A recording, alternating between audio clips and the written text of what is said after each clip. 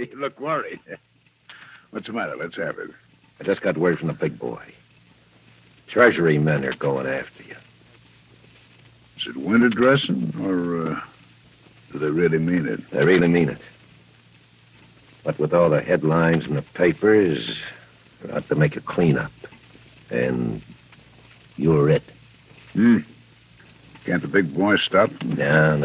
This is too big even for him. And he says you're on your own. That's nice.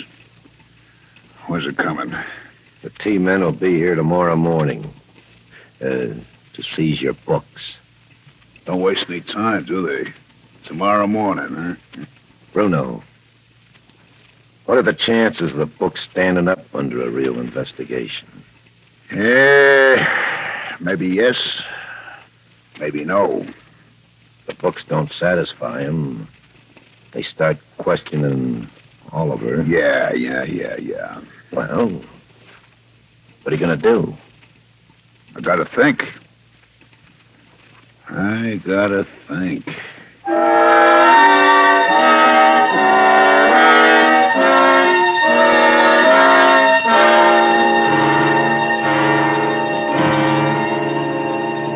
You wanted to see me, Mr. Bruno? Yes, Oliver. Have a seat. Yes, sir. Now, look, I've just gotten word that the T-men are going to look at our books. What? Tomorrow morning, they're coming to get them. But you've always assured me they'd never look at our books. Things have changed. You read the papers. They're looking for a fall guy. Me. The boss has a way figured out to beat the rap. The books will stand up until they start asking you questions, Oliver. Yes, I know. Now, you're the one man who's got all the answers. The answers are all in your head. Without you, the T-men wouldn't have a case against the boss. That's right. All right, Frank, open that suitcase for Oliver. Okay. Why, all that money. $500,000. And it'll all be yours if you do exactly as I say. Mine? Yes. I want you to write a letter saying that as treasurer of the corporations, you embezzle large amounts of dough. What? That's right. You're to assume all responsibility for the books. But they'd send me to prison? No. You're taking it on the lam. There are a couple of countries in the world where you can't be extradited for embezzlement. Denmark's one of them. Denmark? Yeah, that's what my attorneys tell me. That passport you used last year is still good, Oliver. There's a plane leaving at midnight for Europe. You just have time to write that letter and pack. But, Mr. Bruno... Yeah. If I do as you ask, I'll be an admitted criminal, forced to live abroad the rest of my life. With $500,000? Oh, what's so bad about that? And, Oliver, you're forgetting one thing. You filled out the corporation tax returns for me. You go to prison with me. Play it smart, Oliver. $500,000 and a life of ease in Denmark.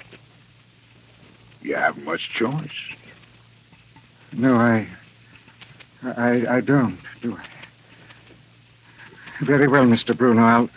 I'll do as you say. Nah, you're showing good sense. Okay, Oliver, write that letter assuming all responsibility for the dough. I've held out in the government, and when you're finished, I'll send one of the boys along with you to help you pack. Yes, Mr. Bruno. If you'll excuse me. Sure. Which of the boys do you want to take him to the airport? None of them. I'm not taking any chances on a slip-up. You and me will be taking Oliver to the airport.